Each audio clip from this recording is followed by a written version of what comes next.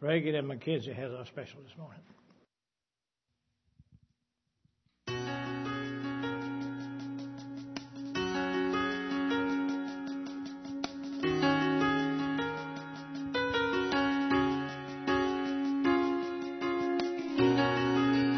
Everyone needs compassion, a love that's never failing.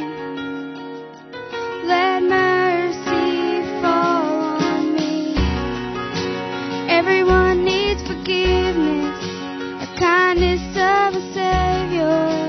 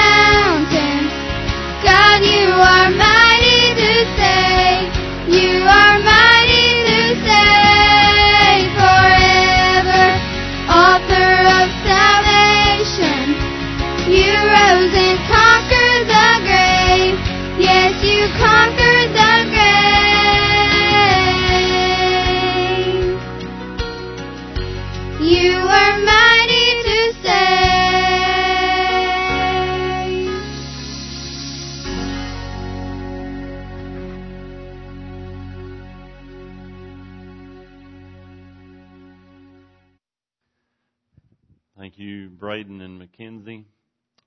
And they thank you for sharing your talents with us and with the Lord. Head to 1 Kings chapter 19. Matter of fact, if you would want to hear that again, I believe it'll be on iTunes and our website a little bit later on. Normally the services that are recorded include the special before the message along with the message. And many of you know where that is. If you don't, ask your kids or grandkids and they'll know where to go get that. And but they can get it for you. They can. I mentioned yesterday at the closing ceremony about what I would be speaking on this morning, a much needed subject, a subject that I've dealt with in my life. And there comes those dark times of the soul that hit in your life that are brought about by just life and circumstances many times that are completely out of your control. The Word of God does give us some insight on this. And it gives us huge amounts of experience with dealing with doubt, discouragement, and depression. Now, that does seem like a kind of a contradiction of something we should be discussing right before Valentine's Day. And it is definitely a day of love, but many times people today feel unloved. And there's a lot that gives a confusing message to that. There's not going to be a special lightning moment in this message this morning that just completely changes your life. But as many well know, anytime you begin a journey, it begins with simply a step. And maybe today is the day that you begin a journey toward getting closer to God, getting your life turned around, and saying, I need to change direction in my life today. At least if you recognize that. Now, what I need you to do is just fight with all your might to try not to let any distractions take place. And they do from time to time. If you can, I hope that you refrain from it. And I know many people struggle physically. If you need to get up and go to the restroom, I understand that completely. But if you can possibly just stay locked in and by all means, I'm not saying somebody to hurt themselves, but I'm just saying I want to try to be focused on the message and that I can encourage others to do so also. And that's the only point in saying any of that. And just pray. At my last church, there was every service there was a special prayer room, and while the preaching was going on, people were praying for the message. Matter of fact, whenever Charles Spurgeon, 1800s preacher, preached, they built the new Metropolitan Baptist Tabernacle there in England. They built a prayer room underneath the stage, directly under the pulpit, to pray for the message bearer every sermon that was ever preached. A pretty amazing thing. Let's begin God's Word by standing and giving honor and reverence to Him and to His Word. 1 Kings 19. If you have your Bible open, of course, read along. If you don't, listen along. The Word of God says this, 1 Kings 19, And Ahab told Jezebel all that Elijah had done, and withal how he had slain all the prophets with the sword. And Jezebel sent a messenger unto Elijah, saying, So let the gods do to me and more also, if I make not thy life as the life of one of them by tomorrow about this time. In other words, I'm going to kill you tomorrow, because you have killed, or all the prophets who used to come to my church died. Verse 3, And when he saw that, he arose and went for his life, and he came to Beersheba, which belongeth to Judah, and left his servant there. But he himself went a day's journey into the wilderness and came and sat down under a juniper tree and requested for himself that he might die and said, It is enough now, O Lord. Take away my life, for I am not better than my fathers. And as he lay and slept under a juniper tree, behold, an angel touched him and said unto him, Arise and eat. And he looked, and there was a cake baking on the coals and a cruse of water at his head. And he did eat and drink and laid him down again. And the angel of the Lord came again the second time and touched him and said, Arise and eat, because the journey is too great for thee. And he arose and did eat and drink and went in the strength of that meat 40 days and 40 nights unto Horeb, the mount of God, which is basically around Sinai, where Moses got the 10 Commandments. And he came thither into a cave and lodged there. And behold, the word of the Lord came to him and said unto him, What dost thou here, Elijah? And he said, I've been very jealous for the Lord God of hosts, for the children of Israel have forsaken thy covenant, thrown down thine altars, and slain thy prophets with the sword, and I, even I, only am left, and they seek my life to take it away. Let's pray. Father, I thank you for allowing us to read your word together. I thank you for everyone that is here this morning. May your Holy Spirit just take charge. Dear Lord, I pray for Mary Kay and Corbin. Dear Lord, touch their life, bless their life, and bless their families. In Jesus' name, amen. You may be seated. This morning, the subject is a spiritual drought. They had just gone through a physical drought. Remember, it didn't rain for 3.5 years. Elijah prayed again, and it started raining. Now, many times, unlike the weather, there may be somebody here this morning and you're going through a spiritual drought. And by that, let me explain what I mean by that and how we can apply that.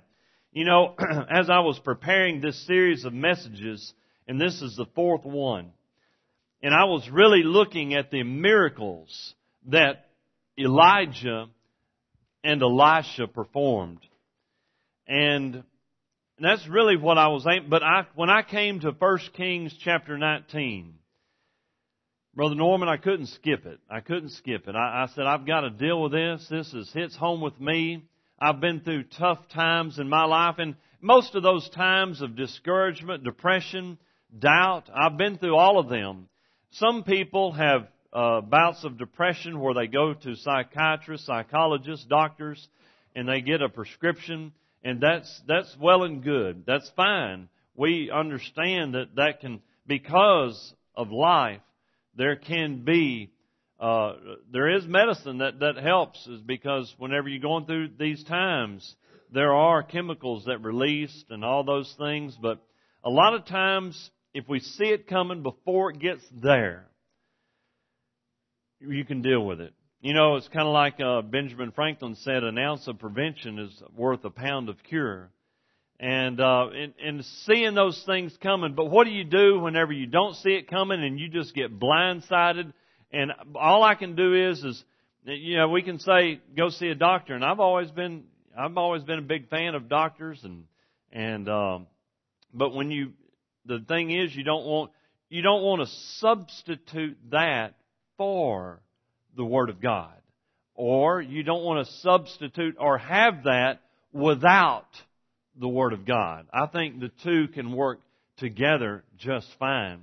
And God's Word matter of fact, Luke, who wrote one of the 4 Gospels, was a physician.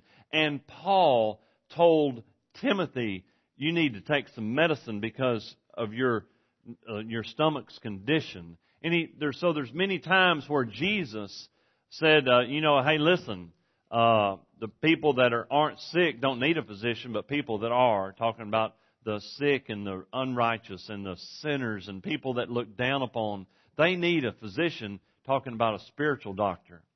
Now, as we look to this here, and I realize there's not a miracle in this story, what can we learn through dealing with this?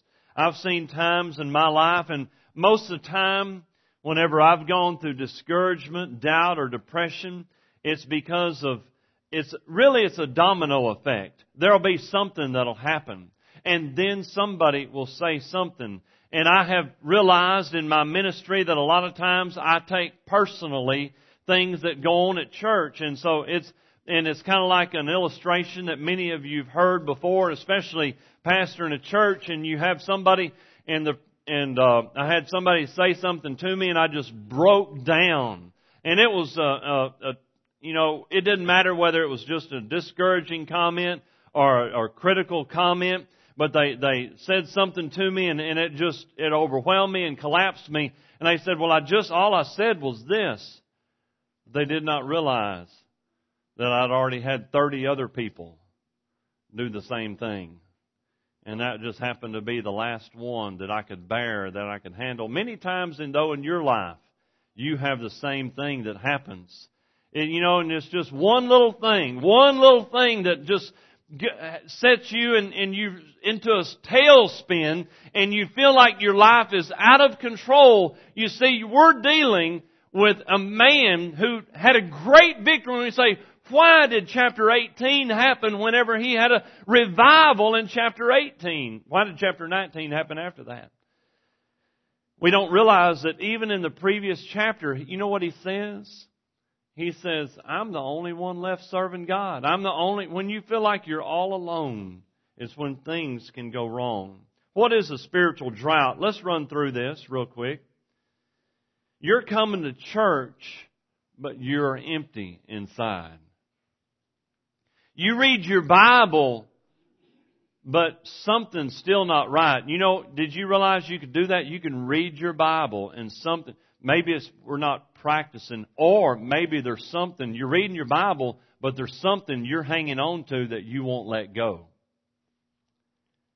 Most of the time it's some sort of pet sin, sometimes it's something that our flesh craves, but we're reading the Bible and the Bible's contradicting it, but we still won't let it go.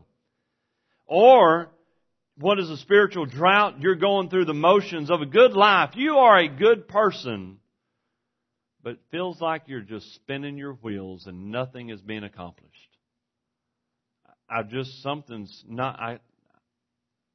But I'm not doing anything wrong, but something's still not right.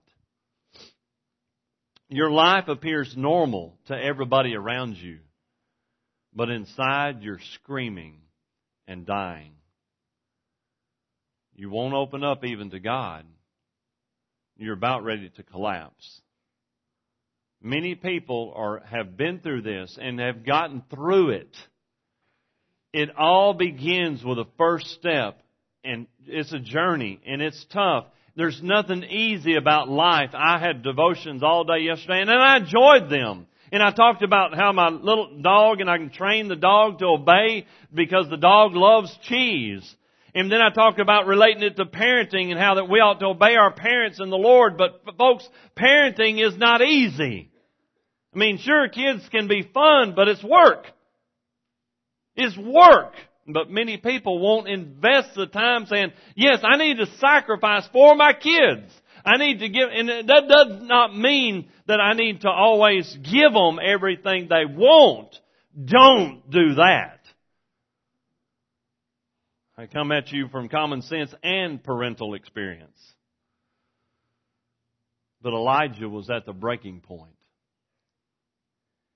Matter of fact, we see the classic symptoms. Preacher is battling. I mean, this is the epitome. This is the fellow who's leading the northern kingdom, trying to get them to do right. This is God's man. This is a man of God. No doubt. There's been many people, I can say that. I've met many preachers. But there's a bunch of, and you don't get to know them enough to really make this statement. There's some preachers that I know, folks, that I can say that I've grown to know enough to say they're a man of God. They're not perfect, they're sinful, they're just like Bible people. They are sinners, but they're a man of God. Doesn't mean they don't make mistakes, doesn't mean they don't get angry and throw stuff down and break stuff and get angry and do something they shouldn't do or say something they shouldn't say. They're still a man of God. Elijah was a man of God. But he would battle depression, discouragement, or things like that just like anybody else and still be a man of God. Classic symptoms. Look at them. Fear, verse 3.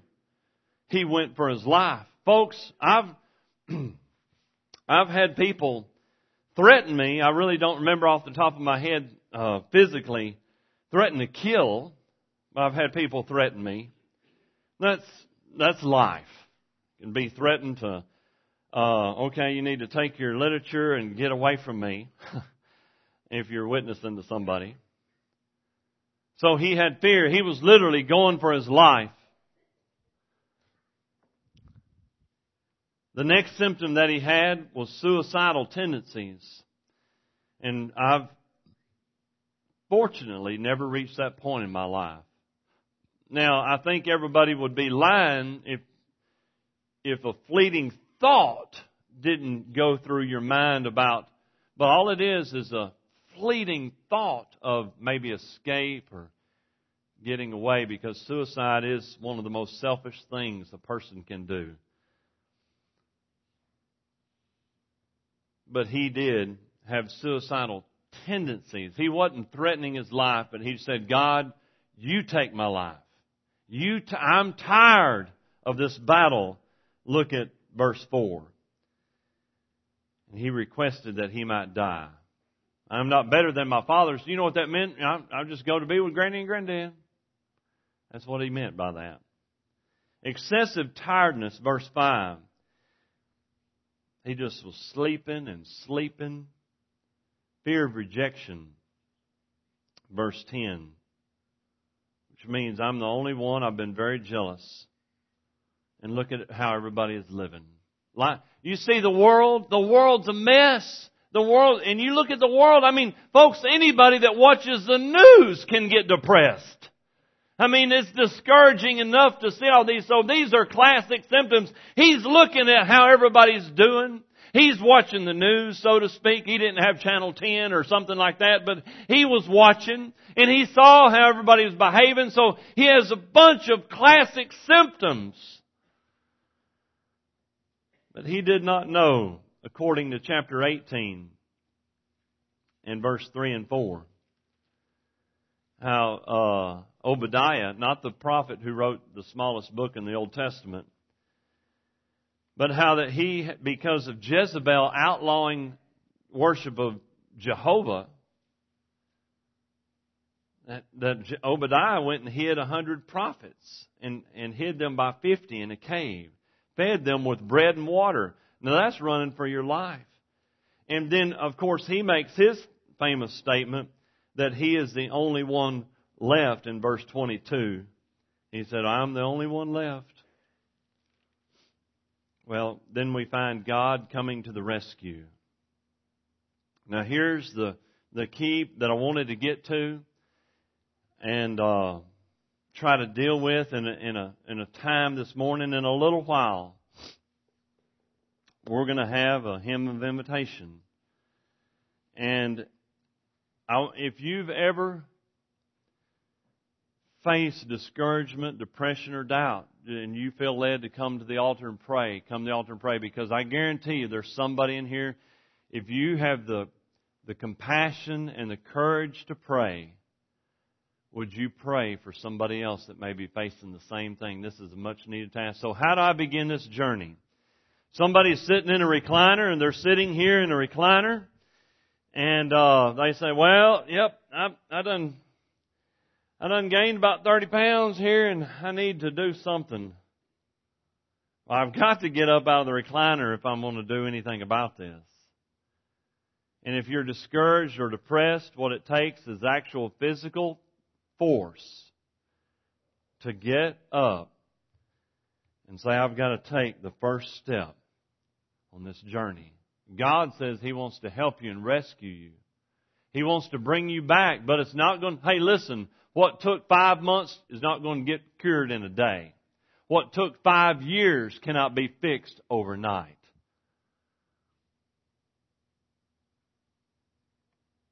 But it can begin a right direction or a new journey. So what does God do? Okay, now listen, you've got the fellow who made Elijah.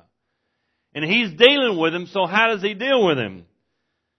First of all, his depression is real. I've dealt with people, especially guys, are this way, and it's just the way we're wired. I don't get on to anybody, but they don't realize what they're doing a lot of times, especially when they deal with women.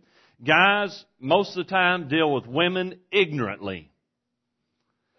They do. We don't know what makes them tick, and we still haven't figured it out. Okay? Matter of fact, the book of 1 Peter says this, dwell with your wives, husbands, love them, dwell with them according to knowledge. Look it up and see if I'm telling you the truth. All right? But it says, dwell with them according to knowledge. What does it say? It says in the same context that God made them the weaker vessel. So, okay. My wife is made differently than, not only is she made differently than you, she's wired differently than you. All right? Anybody with common sense can figure that out. All right? But you still don't know how they tick and how they think, but some of you are getting better at it. But the thing is, some people, especially guys, will say, just get a hold of yourself, toughen up, quit crying. What's wrong? Don't you have any faith? God didn't do that with Elijah. Just grow up. Get some Kleenex. Quit sniveling. That sounds like a typical redneck American male. It does. But God did not do that with Elijah. What does He do? He says, man, and I've got it all there for you. Get a hold of yourself, man. This is sinful. Don't you have any faith? But God just let him sleep. Notice our text. He's already excessively tired most of the time. Remember the domino effect? A lot of people don't get enough rest to begin with. God made you to need sleep. But most of us will sacrifice sleep for the important things, such as you don't get enough sleep before you come to worship. We can stay up all night and have a good time because we're just going to church tomorrow. But if we know we have to go to work at 8 a.m., which is 2 hours earlier than you have to be here, a lot of people say, I can't get the kids ready and get me ready and get to church on time. But they sure can get to work on time and get the kids to school at 8 a.m. Sorry, a little distracted there. But it says this, He let him sleep. Look at here. God let him sleep, brought him some food, gave him some time. And notice this, God does not say a word for 40 days. Folks, you know this and I know this. Sometimes, some of the best things, especially people that have lost a loved one. Y'all have seen this time and time again. People that have lost loved ones, that is tremendous life change. Tremendous life change.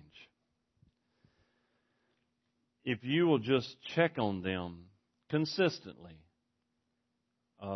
just be with them. You don't try to come up, and people that have lost loved ones will tell you this, don't try to come up with the right words.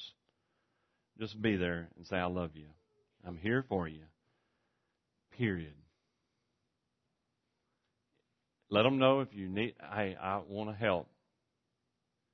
That's it. That's it. I'm praying. Have a word of prayer. Read some scripture with them. Whatever. Don't try to fix it.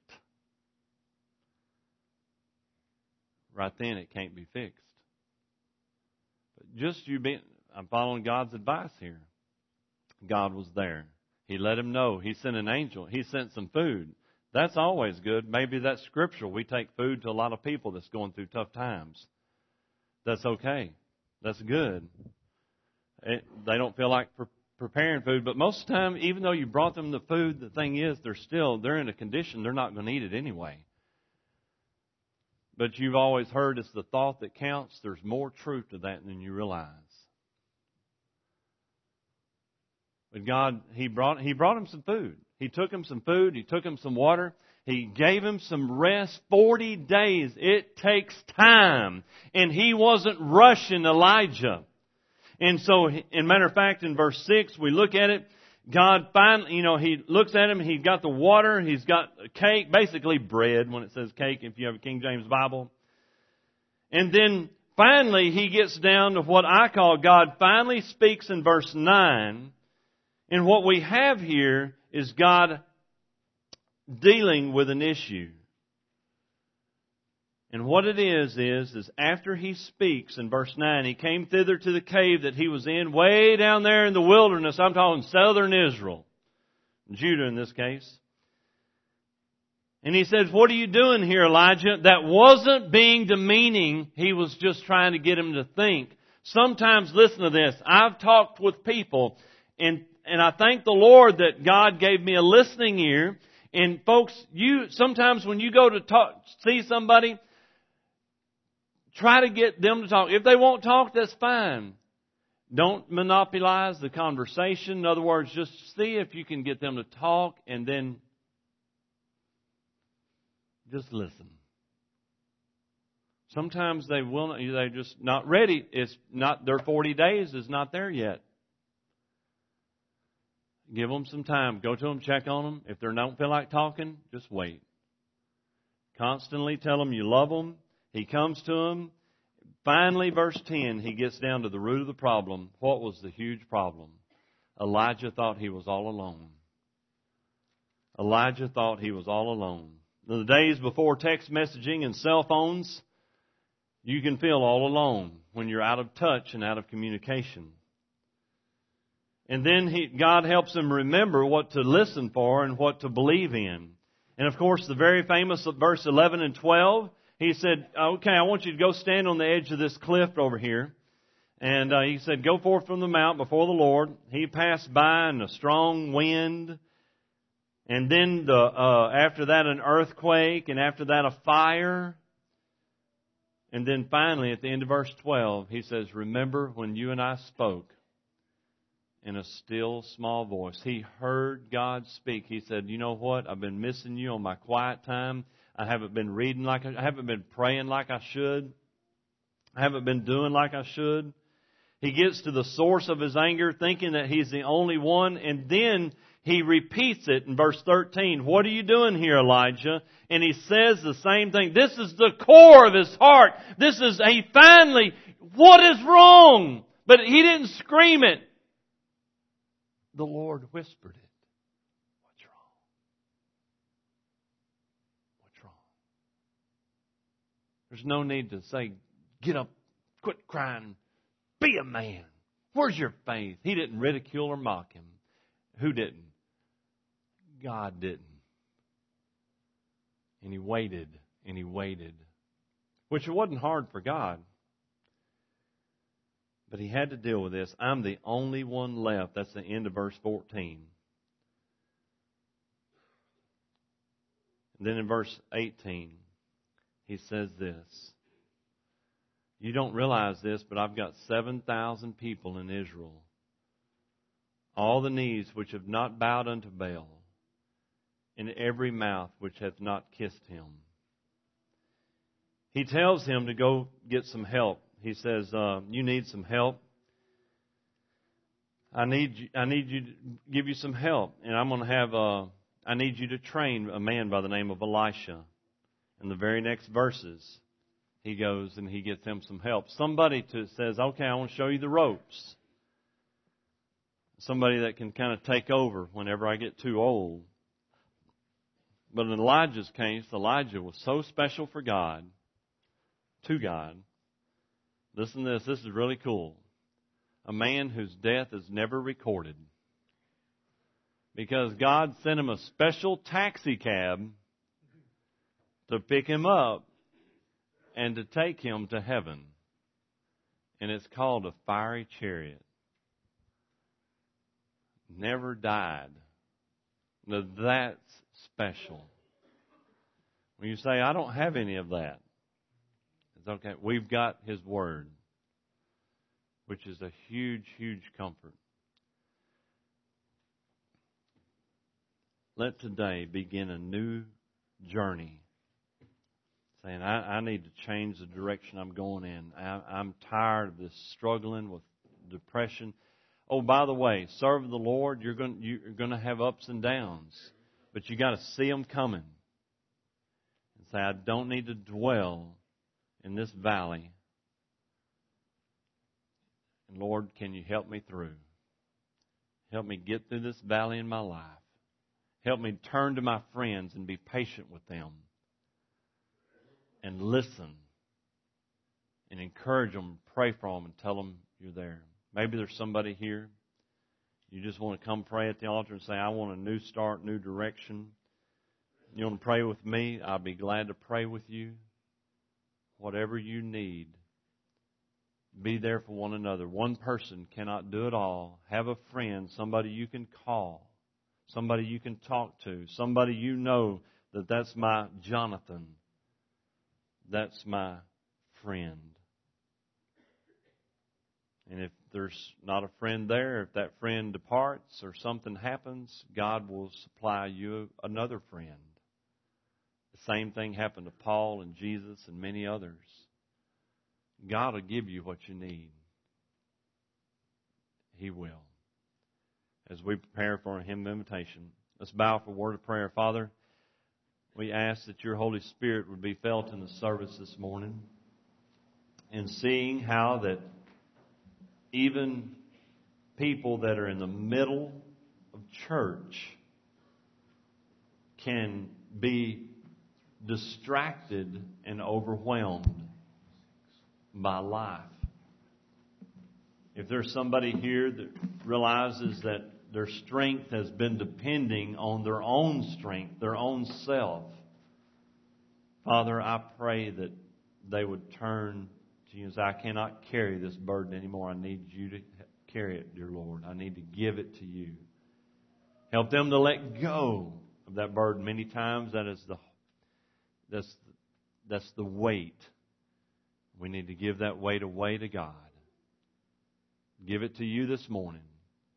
In Jesus' name, amen.